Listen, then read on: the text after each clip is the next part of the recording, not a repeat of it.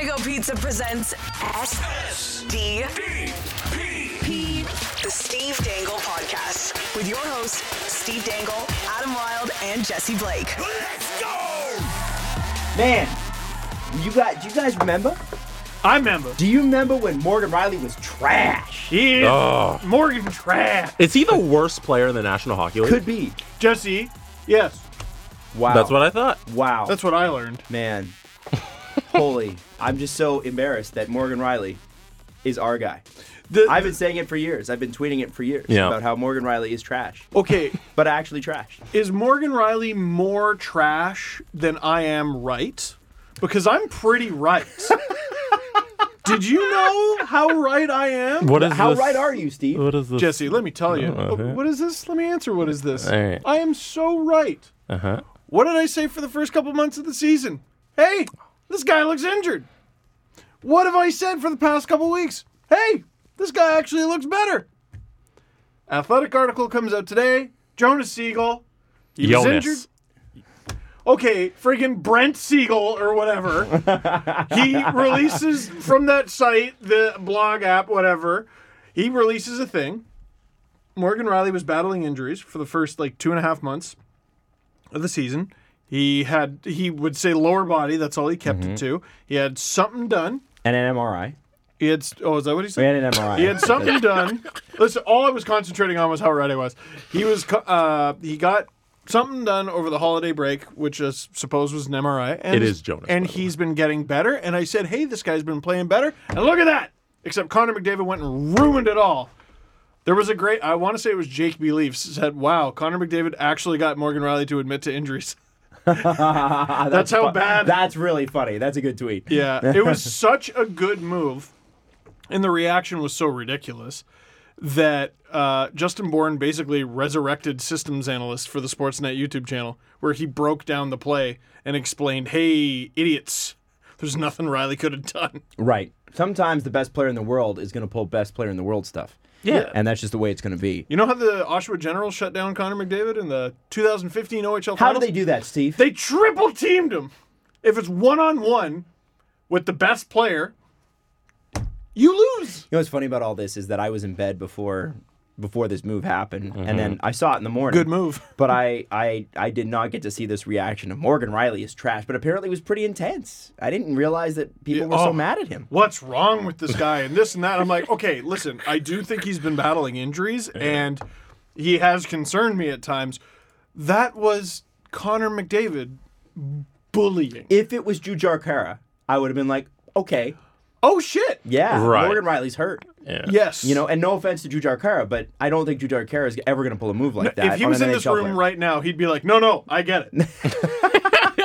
Connor McDavid's better. If it was Chris Russell, I'd be like, whoa, Morgan Riley might need to sit a few. Yeah, wow. Injured reserve for the rest of the season. Yeah. Holy shit. Hopefully he's ready for the playoffs. Connor McDavid skated 15, 20 feet at Morgan Riley without looking at him. Yeah. The audacity, the disrespect, the confidence that he's Connor McDavid. But as you say, cheat code. He's a cheat code. He's a cheat code. He's unbelievable. Connor sure liked to... He really seemed like he liked scoring goals in Toronto. I think so. Connor, you should try that. Did you see his quote post game where he said? Yeah, I saw it. Where they asked him if it's nice coming to Toronto. He's like, "Yeah, I love coming and playing in Toronto. It's also nice when you get to leave." That was kind of said it on That his was breath, funny. and it's like, you know, damn. You know, it was great. Of the people that I did see come up on my Facebook page, that every once in a while you'll see people be like, "Hey, I was at the Leafs" or whatever. Many of the people that I saw that were at the game, the unanimous sort of thing that they said was, "What a treat to watch Connor McDavid play live." Oh yeah, you gotta see the best players in the world live. I've said it about Sidney Crosby a thousand times. Yeah, he's amazing to watch live. Have I ever seen Connor McDavid play live? I don't know if I have. I don't think I have. I gotta. Stamkos watching him live is pretty incredible. Stamkos live is fun. Crosby's fun. I said when I was much younger, Peter Forsberg really got to appreciate how good he was. Ryan Getzlaf in his prime was unbelievable. I didn't Dominant. really get to see him. Well, I was in the saw him. West. No, you know what? I did get to see him. I thought he was honestly arguably Canada's best forward at the 2010 Olympics. Oh yeah, he you were there. was unreal. Yeah, he was so good. so- I can't wait to see Connor McDavid live. Yeah, that's going to be something that we have to make time for. Now, we got to get into this. We Because, don't. if you live generously, life will treat you royally, right? Oh, well, it's a good mantra. Steve, why not pour yourself? Why not? Why not pour yourself in a friend of Crown Royal? Because we're going to talk about who wore the crown where we, with the help of you, recognize one Leaf player each show who gives it all for the blue and white, because it's our town, it's our crown. It's not about what you have, but what you give. Let's crown a Leaf that lives generously by giving it all for the team. Brought to you by your friends at Crown Royal. Live generously, and life will treat you royally. And let's get into it. Steve Dangle against the Edmonton Oilers. And you can't give it to Connor McDavid. Damn, that plan shot. I was planning on doing that as well. Oh, But guess man, what? sorry, Jesse. I'm going to have to stop you from that. You guys take your time with this. I got to come up with someone new now that I can't give it to McDavid. Shoot. Way to put Jesse in a predicament, Adam. I know, I'm sorry. I'm going to give it to someone who I think is on a point streak, who I love night in and night out, and is quickly becoming like... He's like a cult hit. Yeah, I know who you're going with. Pierre Engvall. Yeah! I love this guy. Yeah. I love this player. He was my hipster Marlies prospect for a while. And then I saw him in the preseason and I sort of moved off him. I didn't think he was that great. I don't think Babcock was a fan, which is the strangest thing. Because he's 6'4" every time he steps on the ice. He's 6'4" every time he steps on the ice. 6'5". Oh, sorry. 6'5". There you go. Yeah. Yeah, but half a foot of it's in his neck. He's like a giraffe. And I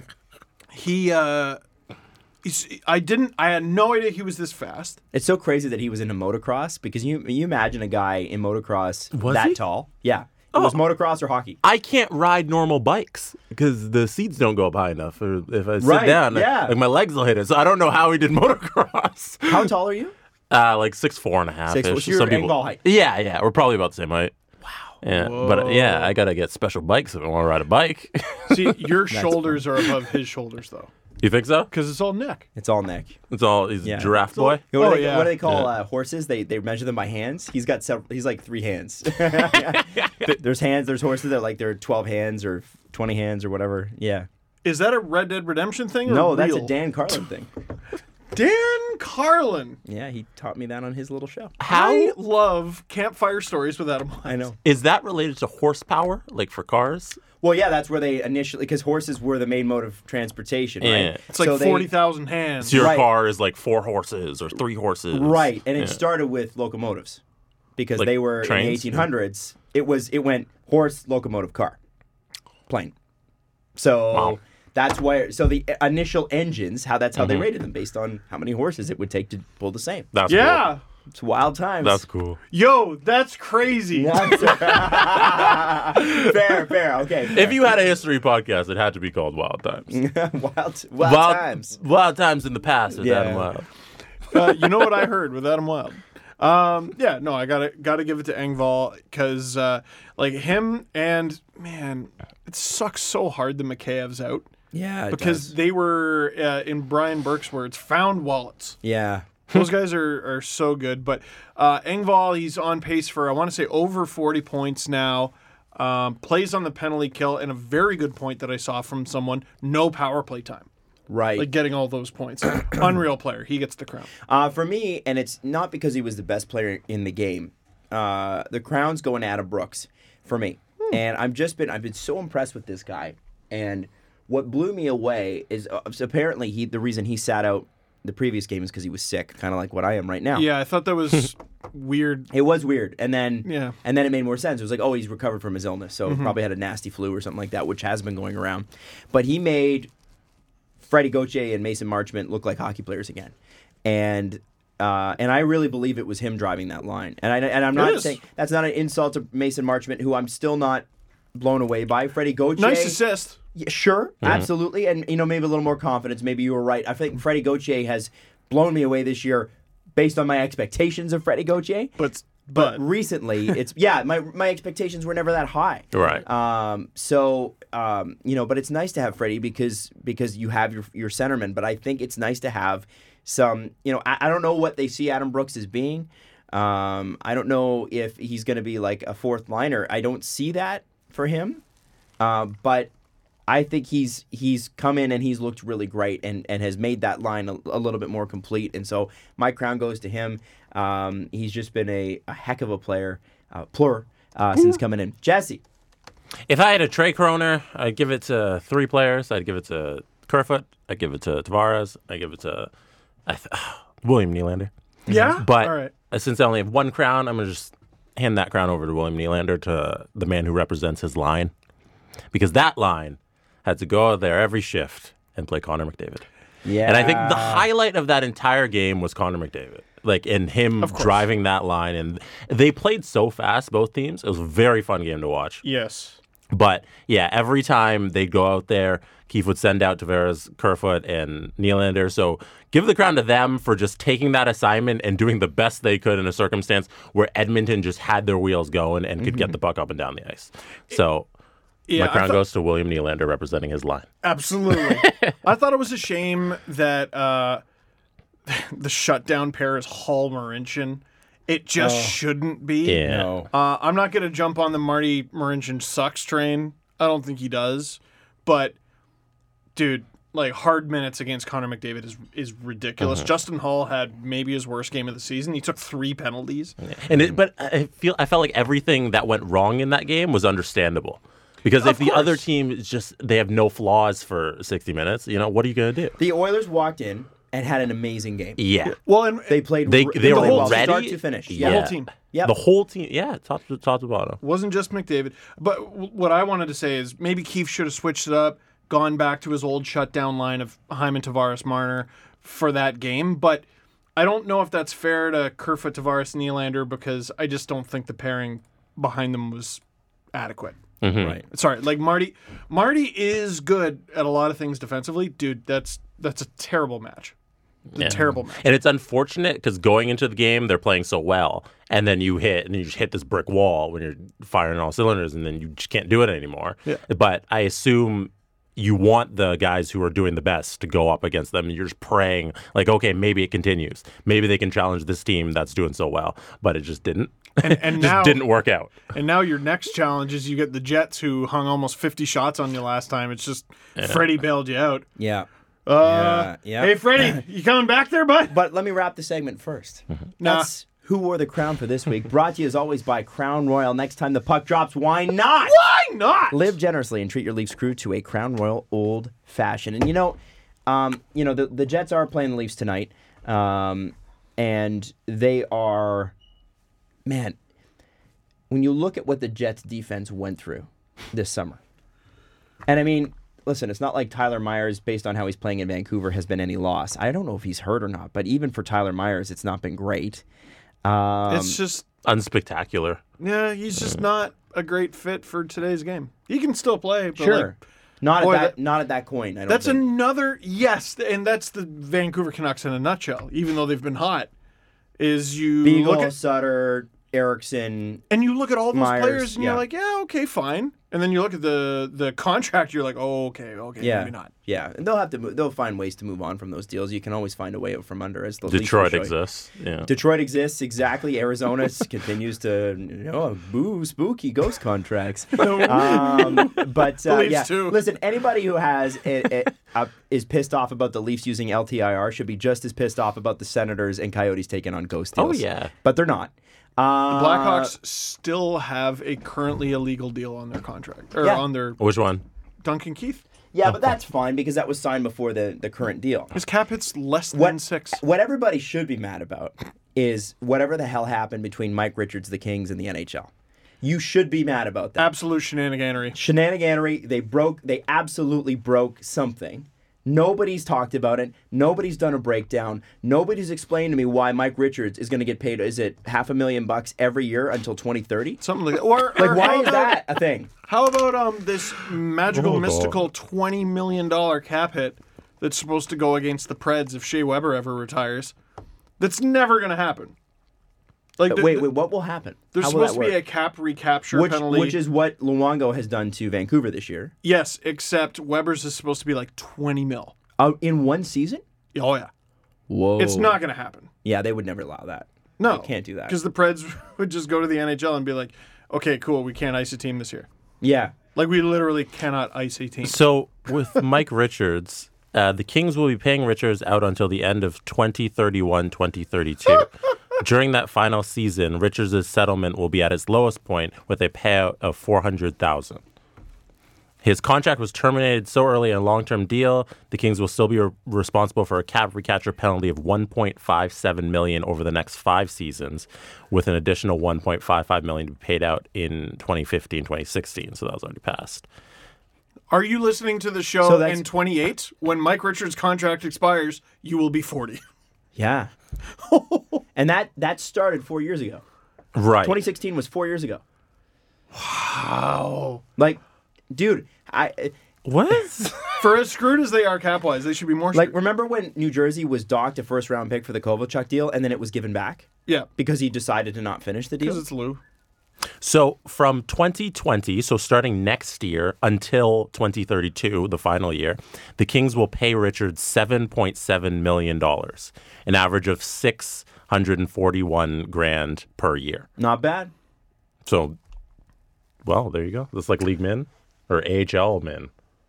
Wait, what is? The 641K. Yeah, roughly. I think it's a little under. Yeah. Yeah. Anyways. I want to give Very interesting. Can I give a little shout out? I don't think we're done with Mike Richards and being upset. Oh, Yeah, okay. I would- We're not? So Let's continue to be upset. Let's pour more gas on this. No. No. How come nobody's done an expose on this? How come it's been 4 years and nobody's done a deep dive on what happened with Dean Lombardi, the Kings, the NHL, and Mike Richards? I know that, and this was documented at the time. There were substance abuse issues. I understand that. There was an incident at the border with Is- prescription yeah, that's drugs. the That lead of came the out article. because of Yeah. Lombardi.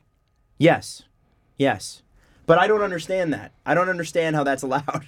Like, if there's any one thing you should be mad at the CBA currently, because it's been the same CBA since, it's that.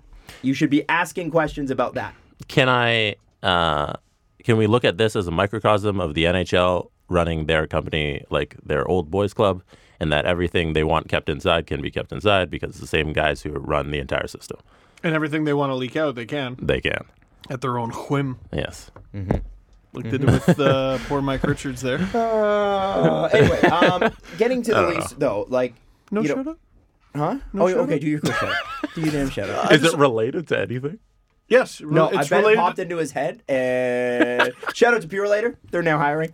I look behind me automatically. They're not here. Out of Is this- instinct. Is this Steve's 31st thought? Yeah. You know how in 31 It thoughts is there's his always that random soon to be thought? 32nd thought. Yes, starting 2 years from now. 32 thoughts. You know, Elliot, the best part about that is he has like 4 thoughts before the thoughts start. So that's why he's like at the end, he's like, well, I could give a shout out to someone. I actually scolded my phone last 31 thoughts that I read. Like, because I was scrolling. Sometimes I just scroll to number 1, which I'm a bad Rogers employee for doing that. But I'm reading it and I'm scrolling, and I just went, Elliot!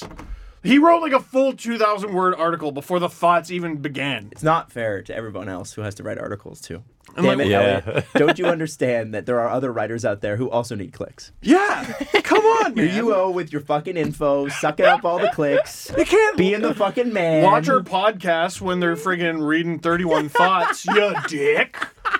God. Steve come took on. 2 years to write a book. All right, You take I did. 1 week. To write a book? Yeah. He writes a book every week. I know. It's called 31 Thoughts. 1 and 2 and 3. And now he's got more than Land Before Time. And also Fast and the Furious. That's right. Hey, Anyway, you were saying. I want to shout someone out. September 2015. The Leafs made a trade with the New York Islanders. The Leafs acquired Michael Grabner. For 5 guys. This is when they traded everybody who was at Picture Day. Everybody who was at Picture Day. Taylor Beck, Carter Verhaeghe. who got a... God damn it, Adam. Sorry. What I was happened? just- Let's focus on Taylor Beck for a moment. Former Nashville Predator, Taylor Beck. Very good. What year was that? NHL. So it would have been NHL 16. If you hold on to Taylor Beck, because they released the game pre that trade, so he's on the Leafs roster. The year prior, he got 3 points against the Leafs in the 9-point game. Hold on to him for a couple seasons and be a GM. Oh. Second line player. Hey, all right. He all matures into like an 83. More like Taylor Sack, because that's how he plays. Instead of Taylor Beck, he's so sack. right. Anyway, Taylor Beck's super excited about being a Leaf. Did an interview with Paul Hendrick about what it means to be a Leaf. Traded. like half an hour later. And that's what it meant at that point, anyway. Got his picture taken. It's like the Wrath of Grapes, the Don Jerry thing, where he gets his picture taken and you're gone. Yeah. So Taylor your Back, shout-out. Matt Finn, former second-round pick. Yeah. Tom Nilsson, a little rat of a player Yeah. who we were really liking. Chris Gibson, the only player still in the Islanders organization from that trade. I think he's their third or fourth goalie. And Carter Verhaeghe, who had a hat trick last night. So he went For from who? Tampa. Oh, I didn't know he was on Tampa. He, I believe, was the highest scorer in the American Hockey League last year. Good for him. And Tampa was like, you know what? We'll give him a shot. So he went from third-round pick looking promising to throwaway bum to hat-trick guy. Good for him. The Tampa That's Bay great. Lightning. And he still only had a third of Tampa's goals last night. Crazy. Shout out to him. That's a good Shout shout out to him. That Now was a good talk shout about out. the Leafs there, Leafs Net. So, Toronto Sports Network. in the last 11 games, the Leafs are 9-1-1. Don't laugh, Toronto cuck. Sorry. By the way, Eric Engels is joining us. I'm just trying to be every comment Eric section. Engels is joining us later in the show to talk about the Montreal Canadiens. He had a article to end all articles saying the Canadiens' playoff chances are donezo. And at the end of our interview, he talks about the Leafs, That's right. and it's magical. It is magical. Jesse's a time traveler. Yeah. How did you know that? How did Jesse? I know? How did you know? Anyway, long story short, the Leafs are 9-1-1 in their last 11.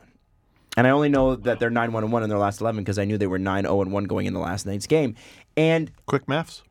people were last night. Was it last night? It was the night before. 2 nights. Yeah. People were so upset that they lost to Edmonton. Like, And so mad at the team. I didn't like it what either. Point, well, no, but at what point do we just enjoy the fact that they had 15 wins in 20 games, and that's a really cool streak that we've never seen in our entire lives. In my entire life, like existing on this planet, I've been here 31 years. That has never happened. No. Why is no one? 1994. Okay. Oh shit. Well, sorry. Okay, it happened. in Don't you 94. remember that so clearly and vividly? Oh yeah, me. for sure. 1994. A year after Joe Carter brought the home run Remember- World Back to Series back to Toronto. Toronto. The '94 season is like the forgotten good year that they had because there was no more Wendell Clark, and they went all the way to the conference finals, but they almost lost to the Sharks along the way, and people were like, "Well, they're clearly crap," and then the Pavel Bure Vancouver Canucks beat them. I feel like people weren't able to be happy for the Leafs because they were like, "What do you mean there's no baseball?" Yeah, probably.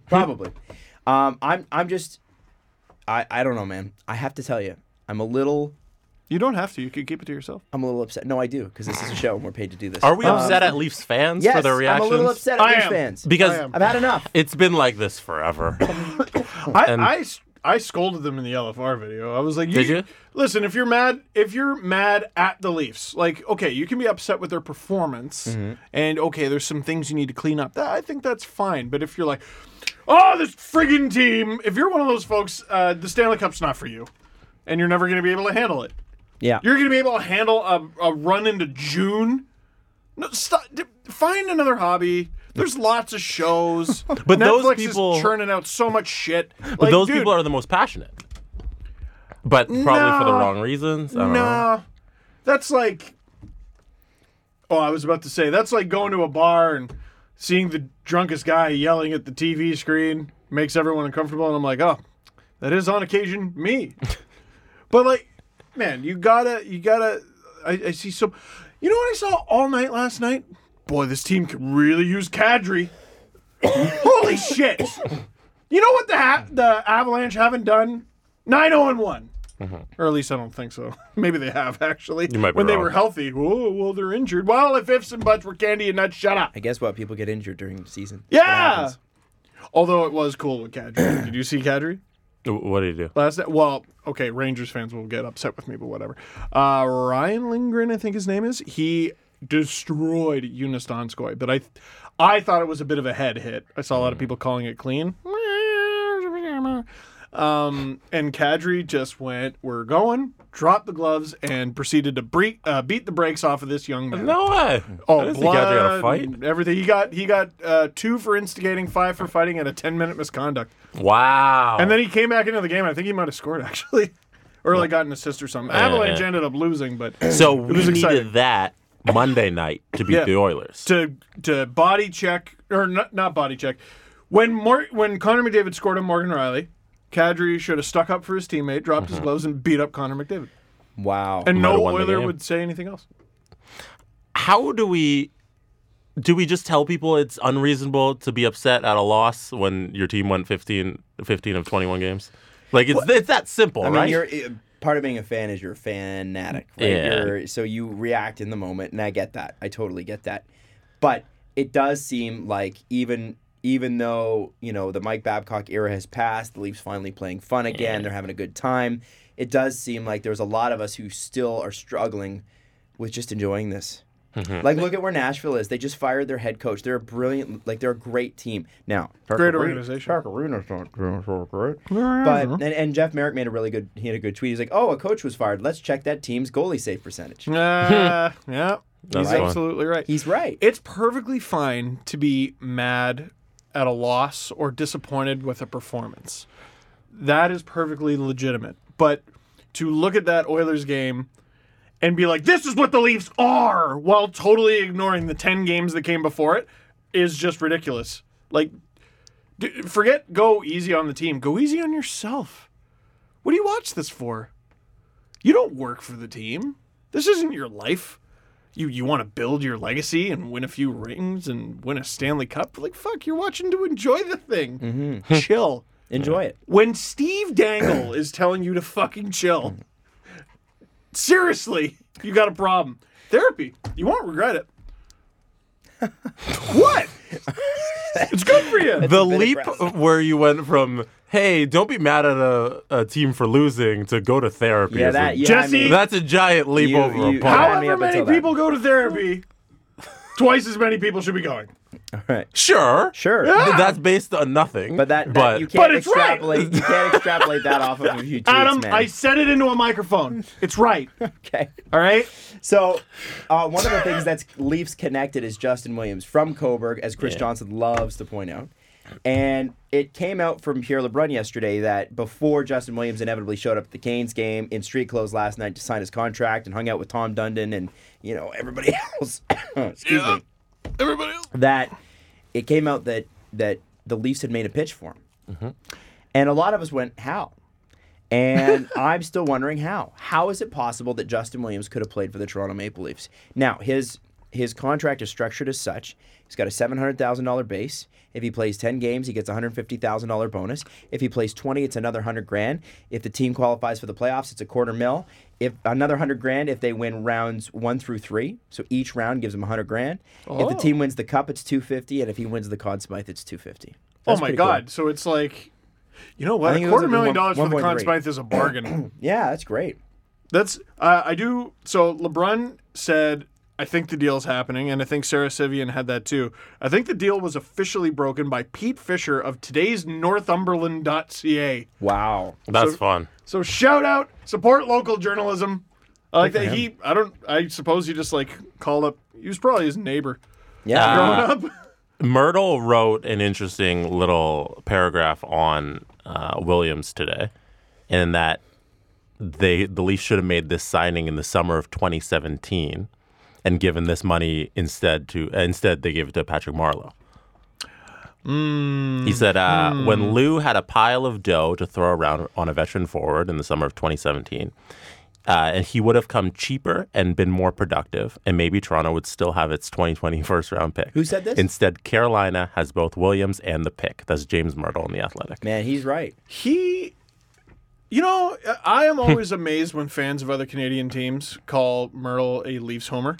No one turns the knife like that guy. No? Nobody turns the knife. Every time after they lose, his first tweet ruins my night. Whatever it is, no matter what. I'm like, thanks, James! Because it's something honest, and you're like, damn it, I don't want to admit that to myself. He goes weird through thing all called the perspective. layers and just goes right into your subconscious and just goes, katana! And just friggin' stabs you in the brain. Hey, where's your feelings? I think katana! And he just friggin' Mortal Kombats you right in the feelings. It's the worst. You're the worst, Myrtle! And I'll tell you why you're the worst for $4.95 a month. All right? It's coming up. It's one of our upcoming stories. Yeah. You won't believe it.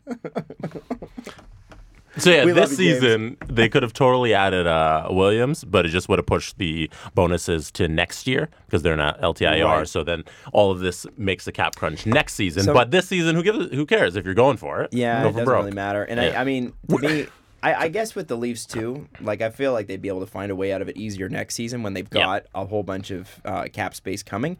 But, Justin Williams, outside of a Canes jersey at this point, would just not make any sense to me. Like, he needs to be in Carolina. That's where he should be. Otherwise, it wouldn't yucky. look right. However, with the Leafs, I respect the fact that they're always trying. And, people will be like, well, they need a defenseman first. And you'd be right. But here's what Justin Williams costs. A couple performance bonuses. Defenseman costs probably Kasperi Kapanen And or Andreas the Janssen. signing of Williams leads you to getting a defenseman because Yes. that pushes your right wings down, and Right. one's free, and then one can be shipped And out to get a Mikheyev not getting defenseman. sliced, too. Yeah, well, and there was that. So here's what I was trying to figure out last night, all right? The Leafs signed Williams. Where the hell does he even play? So here's my best guess. Hyman, Matthews, Marner, Janssen, Tavares, Nylander, Kapanen on the left, Kerfoot, Williams on the right, and then You're going to put Kapanen on the left. fourth line. Maniac. Well, it's either that or we put a $3.5 million player on the fourth, and I don't know. Why don't you Engvall- put- No, Kapanen's somewhere else, and your defenseman's on your back yeah, end. You're probably moving him. I mean, without making a trade though, like that's Well. my best guess. I think that's a domino move if you get Williams because that's just found money.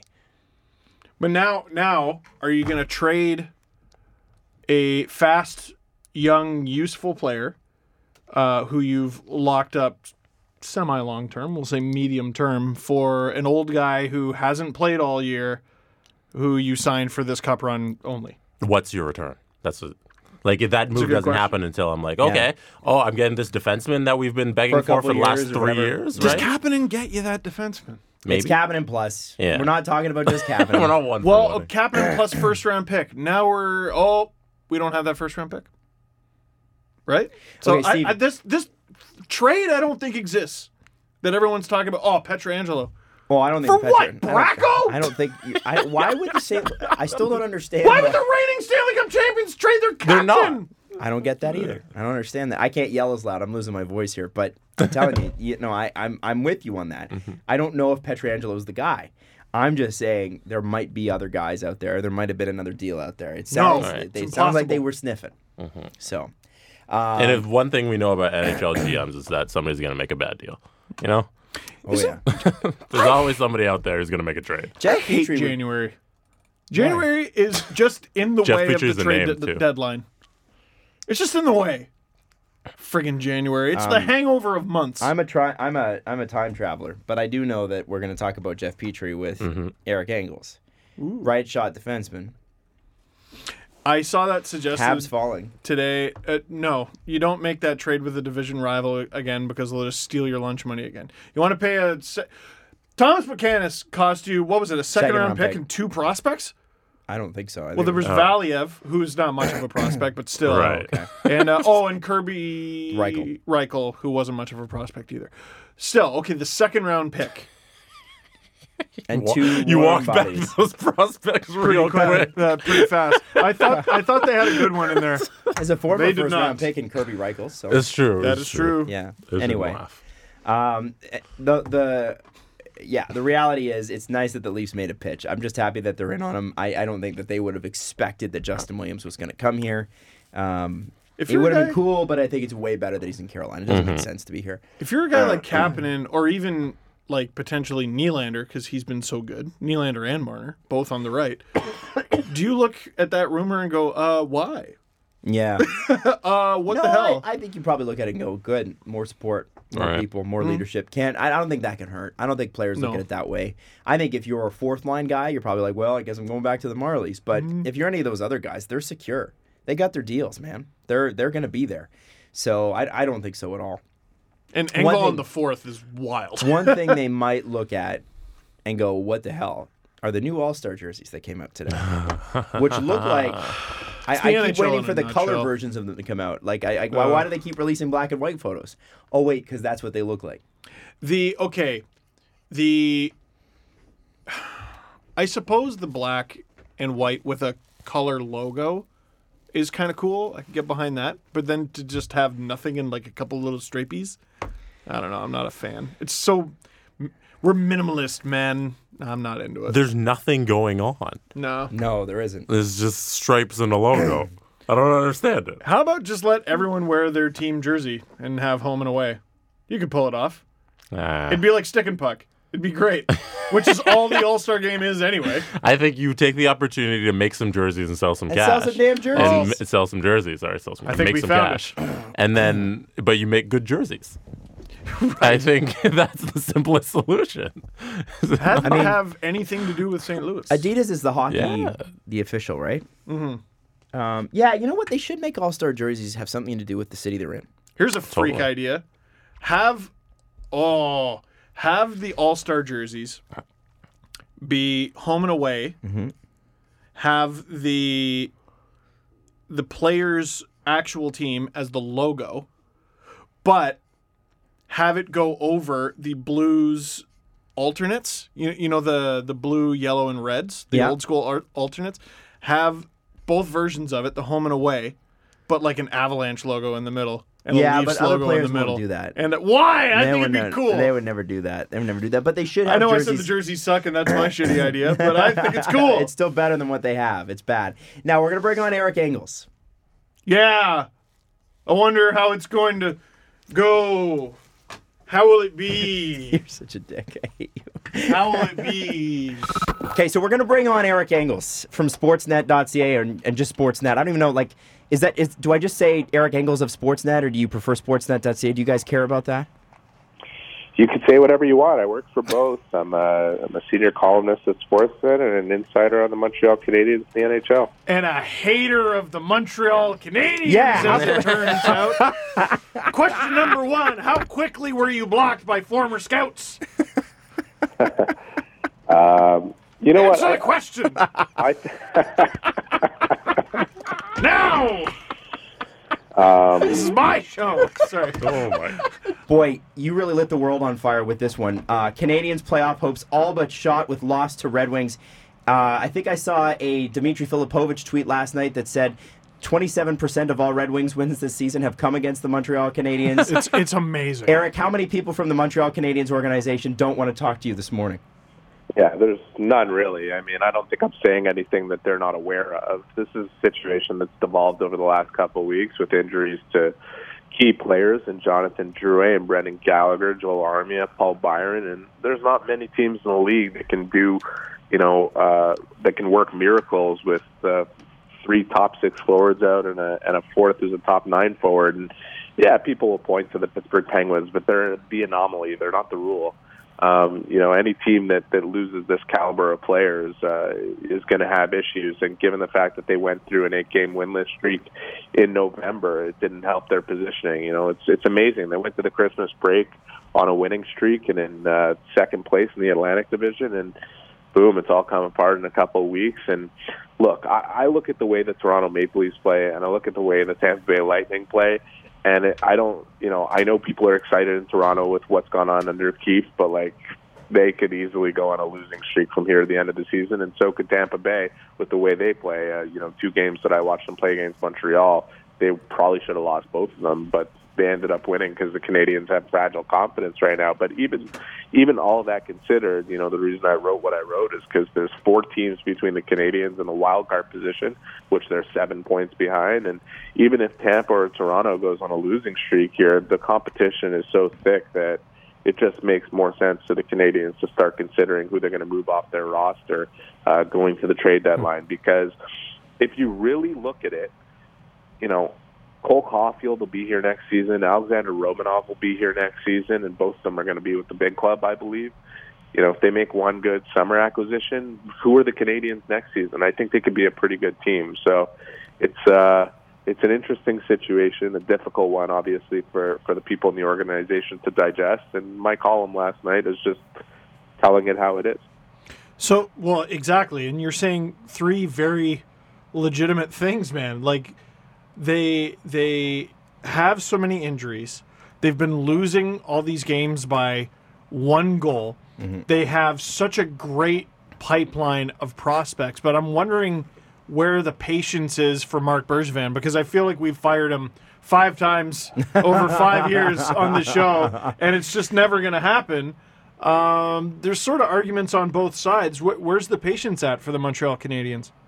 Well, I mean, I think the real question is where the patience is in the fan base, and I know that it's certainly running out. They want to see results, and they see this as a colossal failure, but at the end of the day, I evaluate Marc Bergevin's work in segments, and you look at the first 5.5 years of his job, there was just about everything that he did was good.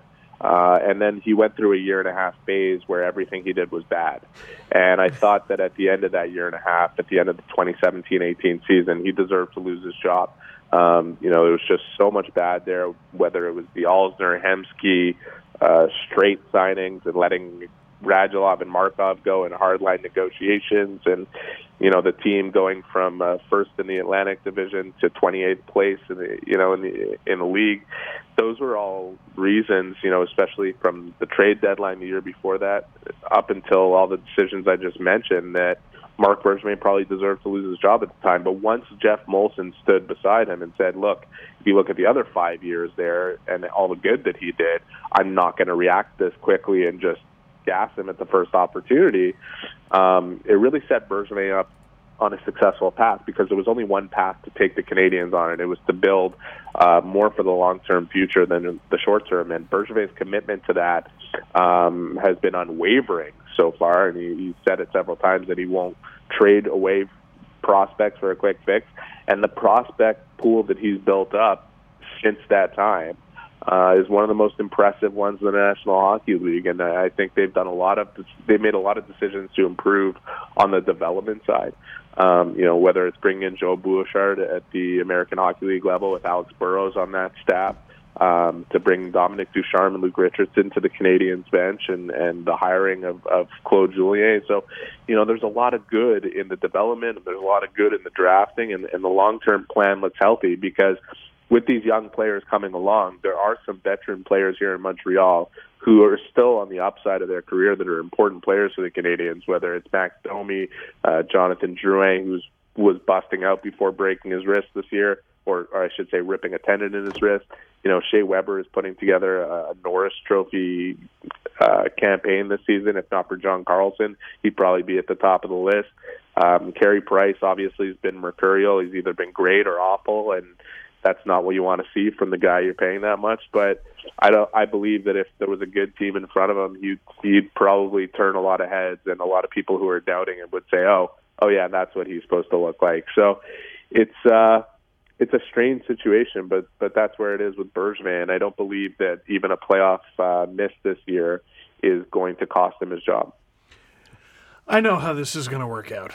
Because I remember a year where the Habs were very good, and then they were mysteriously bad, and somehow ended up with the 3rd overall pick and went right back to being very good. Mm-hmm. So you're a reporter. You get to do lots of interviews, have lots of fun. What is the number one thing you're looking forward to asking Lafreniere next year? Well, I mean, there's all kinds of juicy storylines around Lafreniere. The primary one being that the draft is being held in Montreal this year, and the Canadiens still have 12 picks in it. I don't know what they're going to be able to do to swing things in their favor to get him, but I think Detroit has a pretty healthy edge in the race. That said, it's an 18% chance if you finish last overall in the league to draft first overall, and stranger things have happened in the lottery, and Leafs fans can attest to that. Yeah. Certainly Sabres fans can attest to that, and Oilers fans can attest to that. Mm-hmm. The Canadiens also, no matter who they strip off the roster, no matter what they do, they're a team with a lot of heart, and they're going to compete from here to the end. I didn't write that it's all completely dead last night. I think, if somehow miraculously they win the next 6 games going into the bye week, it changes the picture once again, because after the bye week, you're going to get Armia and Drouin back, and Gallagher should be back between now and then, and Byron could be back, and who knows if the Canadiens can put together 27 wins in the last 38 games. I certainly would not be delusional to the point where I would suggest they're going to do it. But stranger things have happened. So, before we start talking about Alexis Lafreniere, there's still 38 games left in the season, and it's hard to completely discount where they're going to be. If you do, let's say they play 500 from here on out, and they are, and they're in a position where you said, where they have to start considering moving guys off the roster. Who would that be? Because a lot of the guys that you named are they're prominent players. At least the players that are playing well. So, what players from Montreal would garner a lot of interest, and who do you think that they'd be willing to move on from if the price was right? Well, Thomas Tatar is the guy at the top of the list, and he leads the Canadiens with 37 points. He's got 16 goals in 44 games. He's played great, and he's put up 95 points in 120-odd games with the Canadiens since coming over in the deal with Vegas. So that's a guy that went for a first, second, and third round pick to Vegas at the 2018 deadline. What's he worth now at 29 years old and with 1 year left on a deal, whereas beforehand he had 4 years left? So right, that's a guy who should be able to net them a first round pick and a good prospect. And it's hard to say no to trading that guy, even though he could be a key player next year for them. When you have Kotkaniemi coming up and Suzuki coming up the middle, and you could move Max Domi to left wing, and you have Jonathan Drouin at left wing, and you have Paul Byron at left wing. Those are good options that make it palatable to potentially lose Tatar and recuperate a first-round pick and a top-end prospect. Jeff Petrie is another guy that's going to garner a lot of interest. I don't think Marc Bergevin is going to actively shop him because I think he sees him as a piece he'd like to re-sign down the line, and especially given that even though Cale Fleury looks like he's got top-four potential, we're still a couple of years away from that, so the Canadiens don't necessarily have a replacement in the system for what Petrie brings if they trade him with 1 year left on his deal. But I can guarantee you that even though he has a 15-team no-trade list, there's going to be a lot of teams that are calling Marc Bergevin about that player. He's a top-end right-handed defenseman, and he could help a lot of teams. Well, and I think there's a few teams now that are out there looking for goaltending, and Georgiev's name keeps coming up. But Montreal's got, I think, 4 guys who have played in the NHL this year. Correct me if I'm wrong. What's going on with that situation? Are they moving off of any of those guys? Yeah, I think they would listen on Lindgren. Kincaid, it's a no-brainer, but I don't think anybody's coming calling on him. And Primo's as close to as an untouchable as you can find. And, unless Carey Price is asking to be traded, I don't think there's a chance he's going to move. And I don't know of a team that's going to take a $10.5 million hit from here to the end of the season and then for another $6 on top of that. And you look to the summer, and Price is going to be he's going to be a topic from here to the end of the year, and there will be plenty of people that will wonder, what's his future with the organization. Like, look at the goaltending market this summer. First of all, the goaltending market generally doesn't bear the type of value where you're getting the better end of the deal if you trade your guy versus keeping him. Mm-hmm. That's the first thing. Carey Price is an exception to the rule, obviously, because he's Carey Price. But when the goaltending market has Robin Leonard, Corey Crawford, Yaroslav Halak, and Jacob Markstrom currently not under contract, that's a saturated market, to say the least. So I don't see Carey Price moving. I think people will suggest that it's time to move him or they should move him. I don't think we're there yet. And I think the Canadiens, like I said up the top here, could be good next year and potentially a contender in 2 years with what they've built.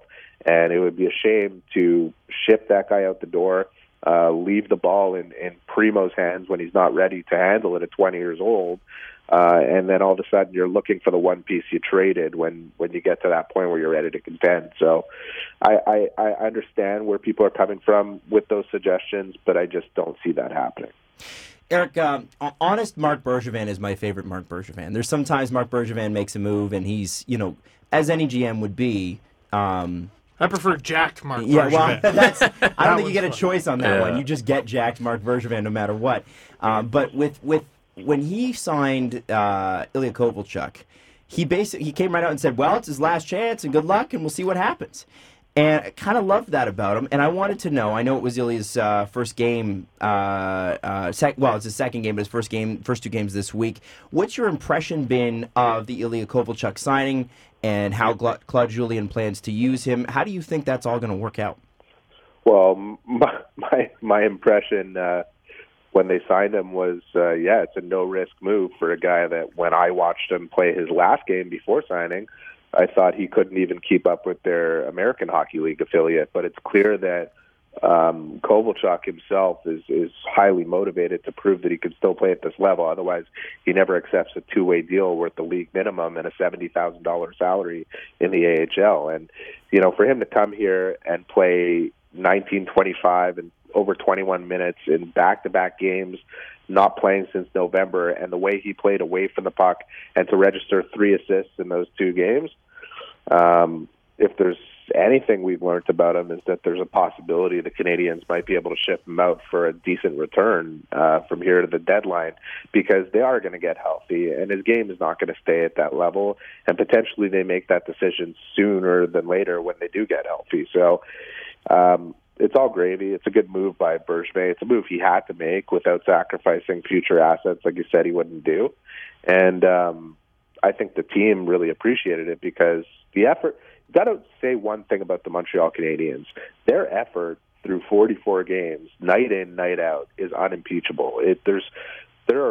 I can't think of two other teams in the league that try as hard as this team does, and it's bared out in the numbers, and the coaching job that Claude Julien has done has been above board, because they're top of the league in shot attempts, and they're second in the league in scoring chances from the slot, and they try so hard. So you got to commend them for that. We're Team Chaos. It's definitely the most fun option.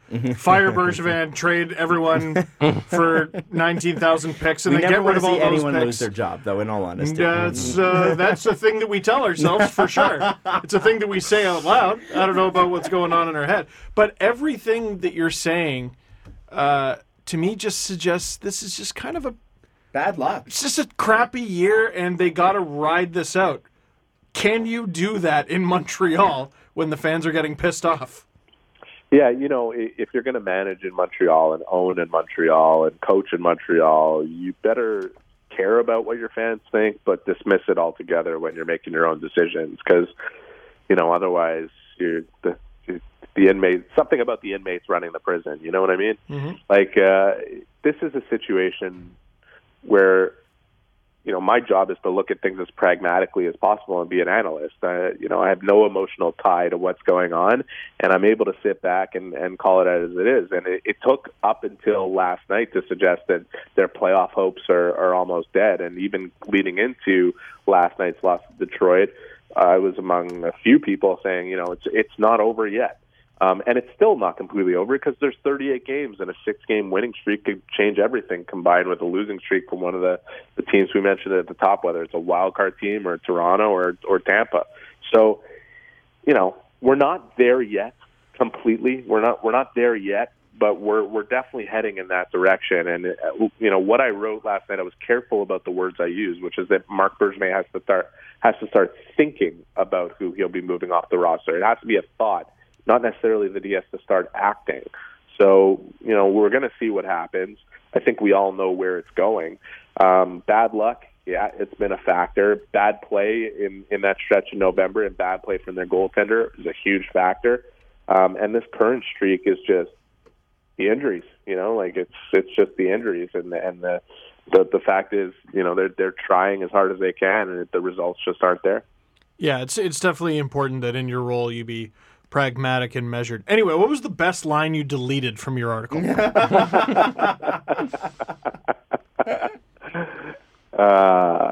did I have in there that I might have deleted? That's actually a good question, because I'm sure I did delete something that might have been overboard. I've never done that. No, not you. You've never done that. Yeah, no. I've watched your videos. No. I was even in one of them. Yeah, you were in one. Yeah. Your volume level in the video we did together was way lower than normal. So yeah, I think the hotel guests appreciated it. Well, I think maybe being around you, Eric, was a bit of a calming influence for him too. Maybe that tends to be my influence in general. Although my wife might suggest otherwise. But what did I delete out of last night's column? Probably something about Bergevin. And He's got to be hard to talk about. And I love the fact that you're answering this because most people. Yeah, are like, no, it's more. I'm not telling you. It's more the framing of it, like where where I could have said it's time for Marc Bergevin to start selling off assets. I said that it's time for him to start thinking about it. Framing is important, and even I think the most challenging pieces to write are post game, right? Because you're kind of up against the clock, and you want to make sure it's as analytical as anything that you do when you have more time. And sometimes you have to really hold yourself to account and make sure you're framing things properly, because it's easy to write something that you end up regretting just a few minutes after it comes out. So, wow. I've had this happen. Have you ever had this happen where a player will tell you something and then they'll contact you after and be like, actually, could you take that out? Yes, it actually happened to me last week. I can't tell you which player and what was said, but yeah, players do regret saying something, or they want to ensure that something that they said that they felt was off the record remains off the record. I have a very good relationship with the players of Montreal, just the benefit of being around for 13 years with this team and being around and building the relationships I have with the guys that are there. And, I do probably more than a few other people in Montreal tend to have a lot of conversations with these guys on the sidelines and certainly outside of the rink. So, yeah, I respect those relationships always. And sometimes I'll have to push back and say, I'm sorry, but what you did say has to be used, so It doesn't happen very often one way or the other. So, yeah. Wow. Well, listen, Eric, it's always great to catch up with you. It really is. But I think the thing that stuck out in your article the most, and I encourage everyone, sportsnet.ca, check it out.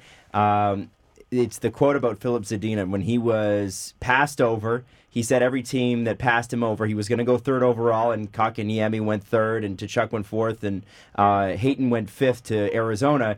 I was telling my agent, if they pass on me, I'm going to fill their nets with pucks. And you write this, how fitting it is that he'd be the one to record the winning goal for the Red Wings on this night, extending Montreal's current winless streak to 7 games. Do you think that really stuck in the craw of Montreal Canadiens fans? And I can't imagine that they regret picking Kotkaniemi, but is there maybe a little bit of that? No, I don't think anybody cares, to be honest. Okay. There was just a point of irony that was worth pointing out and enabling me to build my points. But you guys are about to let me go, but I haven't even heard your thoughts on the Leafs yet. Oh, well, I don't want to. I see. Here's the thing: I never want to take up too much of your time because you actually have something to do. Whereas we're like, well, whatever, man. Well, I'll tell you very succinctly and bluntly. They went 9-0-1. It was the best stretch of 10 games I think I've ever seen since I started making videos. But they lost to the Oilers once, so it's all shot. Yeah, it's all done. You want my opinion? Yes. Give me it. I don't like the way they play at all. And Eric, I will be very surprised if they do damage in the playoffs if they continue to play this way. And all that said, they are incredible at scoring goals, and they have such superstar talent that it might not matter in the end. And I think the most interesting stretch of the season is right now without Jake Muzzin, right? Like, what are they going to look like without that guy who's an anchor? Because when I watch them play, I there's a lot of stuff that I like about the way they play, but there's a lot of stuff where I'm just like, I don't understand how they win games. So it's gone exceptionally well under Keith, and there's a lot to be said about the joy of the team and coming together and becoming a team and that propelling them to such success right now. But I can't wait to see what it looks like come April and if they could find another level of commitment, because for as much negativity as there was around Mike Babcock and the influence he had on that team, the one thing that he was always trying to get them to commit to was a recipe that would enable them to win in the playoffs. And it was boring and it was frustrating for some of these young creative types, but it was what he was trying to do. And we'll see if it even matters. And maybe what the Toronto Maple Leafs are going to prove to me and maybe a lot of other people around the hockey world is that this is the new way, and it can it can lead to a Stanley Cup. And if it does, I'll be the first to call you guys up and say I was wrong, and the way they play is maybe the way it should be. I was about to withdraw my invitation for you to sleep in the basement for the parade in June there, Eric. Hey, listen, a lot of people have said similar things to what you said about the Leafs style heading into the playoffs. So I need you to make a list of the Leafs from most hardworking to least. Right now. And don't worry, we'll pass it along to them. Yeah. No. We won't. That's good. Well, I'll say this. I don't know what the general opinion is of Jake Muzzin in Toronto, but I think he's one of the most important players on that team. Oh, I think there's no question about that now that he's out. You can really see it, No, I like Marty. Marty Marichin? Yeah, oh boy. Eric, the only reason I was going to cut you off is because I just worry that you've got something else to do, like I said. But, we love talking to you, and thank you so much. And you know what? We're going to have you on if we can. We'll have you on before. But I'd like to have you on right before, hopefully, when the Leafs make the playoffs, because it's by no means guaranteed yet. When the Leafs make the playoffs, going in the first round, I want to get the Eric Engels breakdown. Oh, he's wasting his time with the Habs. Well, I'll always Steve. get a text from him let me tell you about those Leafs. Let me tell you about those Leafs there, Steve. You tell me, Engo.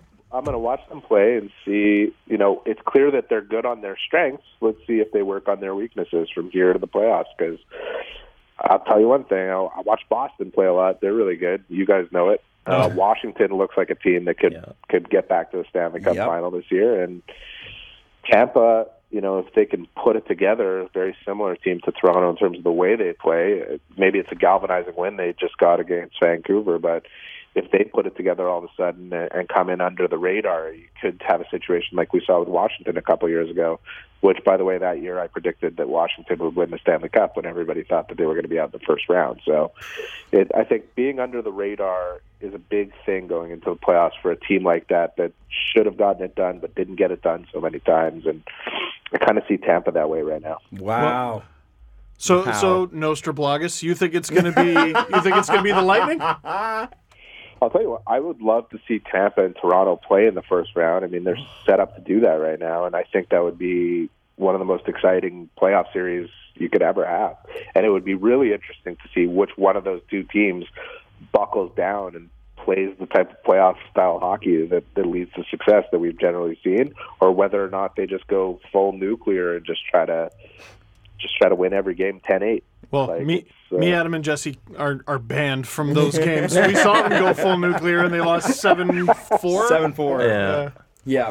Wasn't good. Yeah, no, it was not good. And part of me just wishes that that Florida has a little bit of luck and then regresses back to what they've, or at least Bobrovsky regresses back to what he's been. So that way the Leafs can. Here's the thing, in Toronto, Eric, it's just get past the first round. That's how low our bar is. And if we can just get past the first round, success, amazing. If they don't get past the first round, the storylines are going to be awful. And the worst part about losing in the first round in Toronto after doing it is you got 2 months until the bloody playoffs are done, and then you're into the awards and into the draft and in free agency. Well, at least they'll be there because we've got 2.5 months here in Montreal for 4 of the last 5 years. Yeah. That's what it'll be if they miss the playoffs this year, 3 in a row. And how many hours do you guys spend just praying that Freddie Anderson will be healthy every day? Every day, all the time, since he arrived. It's what I pray to before meals. Yeah. Steve, do you sleep? Do you sleep on the spot? No, I never. Dude, you know what I got for Christmas? A weighted blanket. That's how stressful this team is. I got a weighted blanket for Christmas. Do you wear it during the game or after? Yes. It works? Does it work? I like it. It's really good for naps. It's really good for little naps. Because I'm a kick the covers off kind of guy. I heat up too much while I'm sleeping. Me too. It doesn't work while I'm full on sleeping, but it's good for a little nap. Eric Engels, do you like naps? I love napping. I Yes. love it. It's a hockey reporter's best friend considering the hours I'm working. Yeah, so. no kidding. No kidding. Well, listen, Eric, we so appreciate your time. As always, you're the best. Have a nice nap. Yeah, and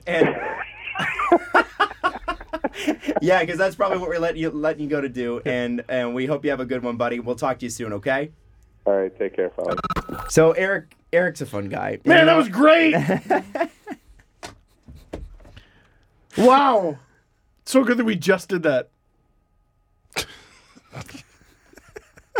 I hate you so much. Why? I'm your friend.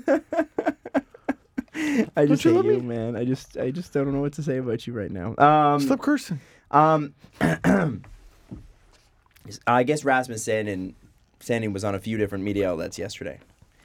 He said that he thinks Timothy Liljegren's ready for the NHL. Shit, yeah, he's right. Sportsnet has listed Rasmus Sandin himself as the number 6 best player not in the NHL right now, according to an upcoming list that they have. Wait, what? Who Yeah, made of this drafted, list? like players that have been drafted that are not in the NHL. Interesting. Interesting, very much so. So my question to you is, we keep talking about the two of them coming up. Do you think it's going to happen for realsies? And when do you think it's going to happen? I want to get some dates out of you guys. This is the problem with all our little fantasy scenarios of Sandin and Liljegren, and what if we brought Justin Williams in and we don't trade anyone, we just push guys down. No, it's all a domino thing because of how tight the cap is. Okay. I would love for the Leafs to call up Sandin and Liljegren and just have a full-blown fun pair. That's their sole responsibility, is just to be the third pair and have fun. But they literally cannot do that. So I'm struggling to picture this fun little fantasy scenario because let's just cut the fat. It essentially means they have to trade Cody Ceci, and how the hell are they going to do that? Cody Ceci doesn't have to play. So he's just going to chill. Yeah. No, can they afford to have him just chill? I Yeah. don't think they can. Unless not? he's allergic to his equipment These or something. guys are making league min or rookie min. Like they're making $925. Why can't they? I have long ago stopped trying to figure out the Leafs cap situation Yeah, this year. it's impossible this year. It's impossible. I don't get it. Yeah, so So yeah, if they call them up, I'll be like, wicked, can't wait to watch. And if they make a trade, I'll be like, wicked, can't wait to watch. It's just, I don't want to be like, yeah, here's what they should do. I think Not the understanding the cap situation. Tavares and Marner's cap situations because they were injured. I think freed up some space for them, from what I Yeah. understand. No idea. Marner apparently freed up a ton, and Makheyev's injury is like doing, Oh, yeah, that doing too. wonders for it. So It's all stuff. And You I know what wonder we if work they're on? saving that towards the end, where they're like, okay, we got to get those two ready, standing back from the thing, get in 10 games or something, and then at the beginning of February, it's like, okay, we kind of know what we got here. Let's get those guys in. Here's two guests we got to have. We still need CJ. I know. Working on that. It's a busy man. Working on that with CJ. And cap friendly. I know you listen. It's about time you come on the show and explain why we're dumb. Explain what the hell's going That part on. would be easy. Explaining the Leafs cap situation would be amazing. And you know what would be great is that if we were able to have cap friendly on more than once a year, so the beginning of the season, midway through the season, like we're going into the trade deadline, what can the Leafs actually do here? Yeah. I'd love that. And I'd love to see if they can out-Prit him. Ooh, and just have Cap the title friendly of the versus show be Brandon called friendly. Hey Stupid. Because that's all he'd be doing all episode. Yeah. Hey Stupid. Well, it's Here's more how than you one do guy, right? It It's a is team. several people. I don't know. I only know one of them. Oh. I thought it was a dolphin. They I operate thought it was in just shadow. a dolphin flipping his flins at a keyboard. Smacking the keyboard. What was that noise? And then all of a sudden a website is built and all the caps are right. yeah, that's right. Okay, ahead of time. Because you always ask me after the show. Nah. Today's episode is CapDolphin. All right. CapDolphin. CapDolphin. All right. Well, boys, we're almost running out of time here because somebody else has to get into this studio. Last minute was booked before us, so good. damn it. Do we have anything for the press conference? If you will allow me. The Presser. SDP. The Steve Dangle Press Conference. I will not. To Okay, pull it up. question from Steven. Adam, are you dying? I'm dying. I'm dying slowly.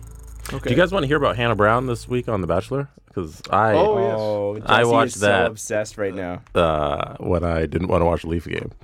And I am very upset.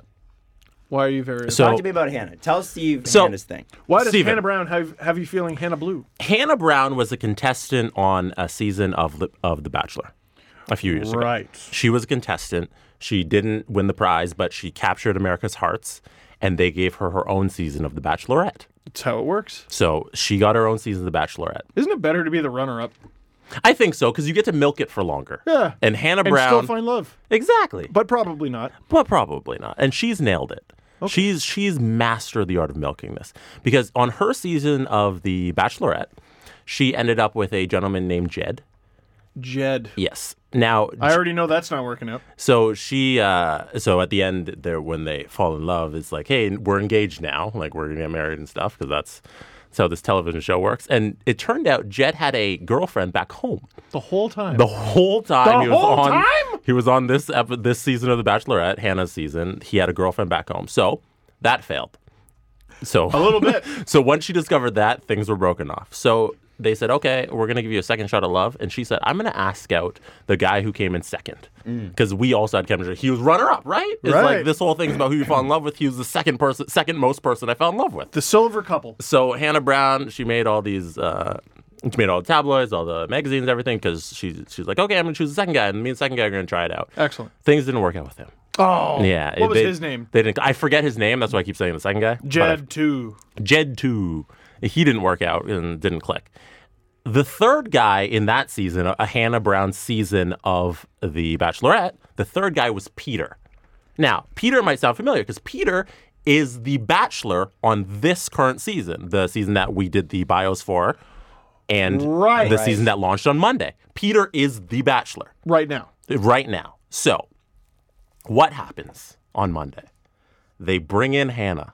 As a contestant? No. Or do you No. call them contestants? So on her season of The Bachelorette, Peter, like I said, he came in third. He's a pilot. He had given her his I think it was his cuffs. His wings. Cufflinks. Yeah, his if they were cufflinks or just like a little trinket, he had given them to Hannah and be like, hey, I love you so much. Here are like my pilot wings because I want you to have them because I love you. And then she ended up didn't choose them and all that stuff. And there's a whole bunch of people loved them together on Hannah's season because there's this huge drama of a windmill they slept in.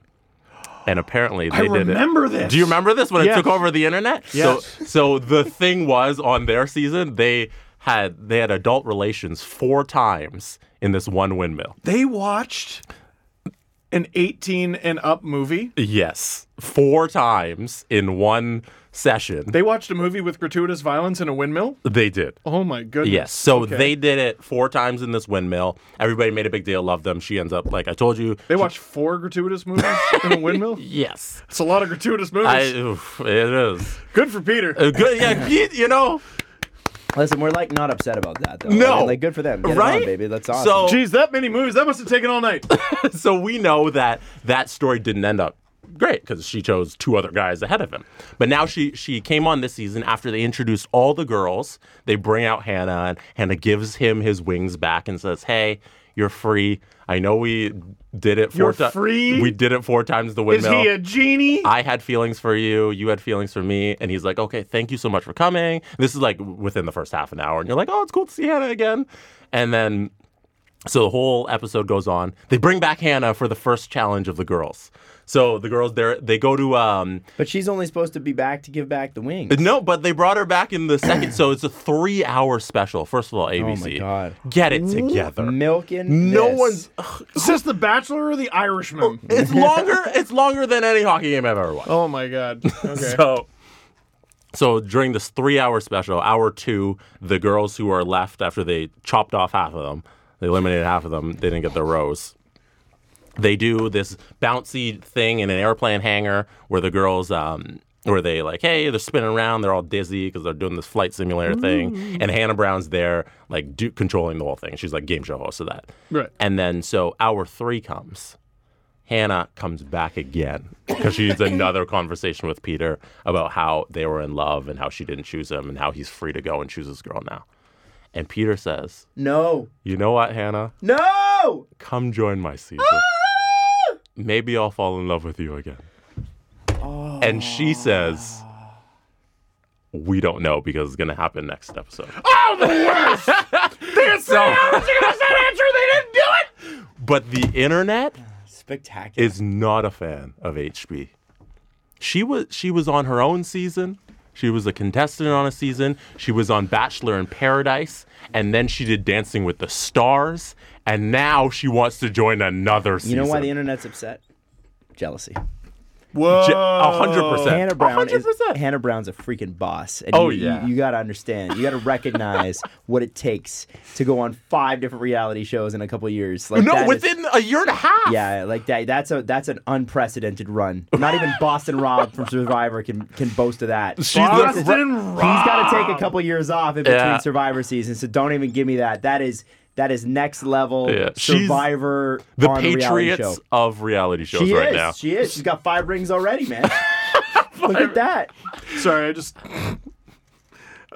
I just clicked on. I typed in her name to remind myself of her face. Yeah. And I just remembered. So remember? She was the one. So there was the windmill thing, and the controversy of it was there was another guy.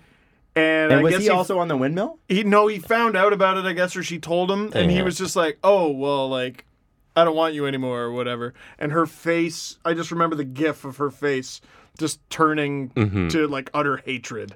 Yeah. Yo, I can I know her. Smash. Right? She's like, I'm gonna get good it. for her, right? Right? Like, whatever. I just people What are do you enough. think we were doing in the windmill? Adam, so Get you're off on the my show. You're on the side of go get it, Hannah. Hell Join this season. Yes. Yeah? Yeah, man. Listen, first off, to anybody who can get it on 4 times in one night. Peter. Man, good for you. That's great. That's great. I think those days are past for me. But All right. I'll just be honest with you. But Everyone was asking. man, The show still has the E next to it, right? Okay, good. no, there's no swearing in that. And Yeah, I suppose. That Beyond makes that- it clean then. don't hate on someone's success No. in the bedroom or otherwise. Or success. Yeah. Bingo. Listen. It's a thing I just said. They might still have something going on. Love is complicated. Let it play out in front of the television. But Okay? my problem is you had your chance thrice, Yeah. Hannah. You could have picked him in your season. You could have picked him when your marriage failed. Your almost marriage failed, but you didn't. No, you didn't. And then now you're like, again, Pete, I need this attention. She's married to the game. And all the girls in the house already hate her. Obviously. Right. Well, they're Because- going to hate her. Yeah. I mean, That's yeah. okay, but she's So- not there to make friends. She's there to win love. Yeah. Right? So... Or another season. or another season. Listen, I think Hannah Brown knows how to play the game. The other girls and the people who are upset at home are upset because they don't know how. A lot of Bachelor fans, if you were to dig deep down, would love to be on that show. Would love to have. I think that's a large reason the majority of them watch. Yes, it's a the dream. fantasy. Yes. And so let's be straight here. You think that you're going to find love the first time? Everybody dates several times. So why not let Hannah date several times on television with your friends at Crown Royal? Sorry, it's in my contract. A lot Why of not those- have a Crown Royal and watch Hannah Brown? What? You know what? Why That not? sounds like a good night. Just me and Jesse, watching. Are we in a windmill? I'm watching next Monday now. Could because of be. you. It's good. I can't wait to hear what she says. And I It's didn't even good. see the first episode, damn it. You don't need. That's it. It would That's have to what have a the The teaser. whole episode is okay. Like McKenna, we love you. You're from British Columbia, but you're kind of out there. Was you know? she gone? So McKenna, BC girl. She They is. always pick girls from BC. If they're Canadian, Right? they're from BC. Always. So she got picked to get the rose, but she had the loudest scream when Hannah walked in, and I was like, Like bad? like just She lost her cool. gutter. 'Cause Yeah, she she knows. lost her cool. Because she knows it's like Stone Cold Steve Austin walking up. It's like was. glass breaking. It was Vince McMahon. Yeah. or Stone Cold. Yeah. She knows. Or Eric Lindros in NHL 99. Hannah Brown just walking in there. She knows Hannah Brown is undefeated. That's why she screamed. She's upset. She's like, damn, she's back again. What chance She's do I Goldberg have? now. Yeah. So she's one of my Goldberg. Yes. Okay, Yeah, oh, yeah, so she's gonna spear. So who's the worried one? McKenna. McKenna's one of my closet So she needs favorites a cattle 'cause prod. she's Canadian and she likes to go psycho. So it's Oh, awesome. okay. So she needs a cattle prod, like Razor Ramon, or what was Cattle Razor prod? Ramon's new name? That's how they beat Goldberg for the first time. I don't know. Is Scott Hall. He friggin' cattle prodded Bill Goldberg. I don't remember that. And he pretended to get electrocuted. Well, sorry, not pretended. It was real. Yeah. And then he lost. Lost the world title, and that's how the streak ended. Mm-hmm. Wow. So I'm very interested to see if Hannah Brown will join this season. If she doesn't, I'm okay with that. But if she does, there's gonna be a villain in the house, and I think the season gets a lot. Hannah's got to be there. The season gets so much more interesting. You can't have a 3-hour episode that ends with she might and might not. And then then begin the next episode with no. You never know. I won't be there unless she says no. She says no, and then they give her the next season somehow. How about this? She says no, and then he quits and says no. At the first rose ceremony, there's only one rose left. And then she walks in. No, you got to find ways to extend the She show. walks in. And then you don't find out till the next week's episode. We haven't even had a rose ceremony, and we're on episode 3. Stick with me. I'm the producer now. Producer Dangle. Producer Iceberg. What's that? Producer what's that, Berg. the Tom Hanks Ice name? is my first name. I am the Bachelor now. I'd be like Bachelor now. Yeah, what if this is just Hannah's season now? No, I think what if she it is takes Hannah's over season. for Peter? Yeah, wow. Jesse, thank you for explaining that. You told that beautifully. That was great. I'm know excited for next Monday. Oh, me too. Who cares if there's a Leaf game? I'll be watching that. There is. Is there? No, I'm not. Okay, wow. I just thought I'd say that. Hey, we're peacing out. We will see you Sunday. Love you.